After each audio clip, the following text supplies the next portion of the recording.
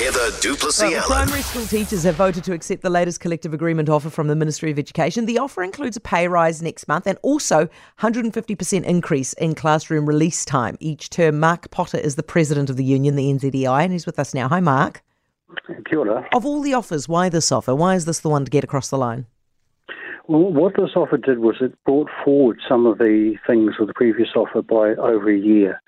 So the teachers are looking for a respite from the workload issues sooner rather than later. And it has brought in some more money around cost of living relief to help them get through this time. We're obviously going to need more relief teachers, aren't we? Well, I think we need to have a really good hard look at the overall teaching workforce, how we use it, how we provide it, and how we resource it.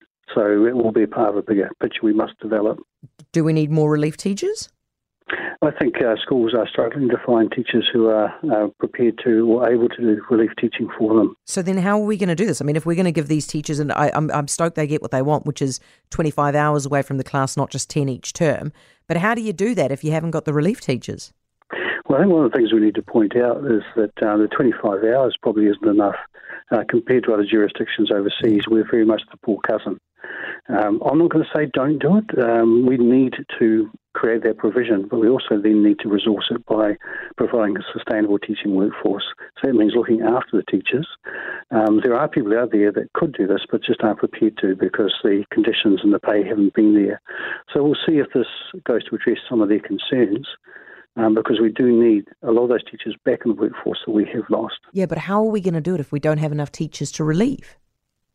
Well, that's the question. Is it possible, Mark? Is it possible that this doesn't happen? Because it just practically cannot happen.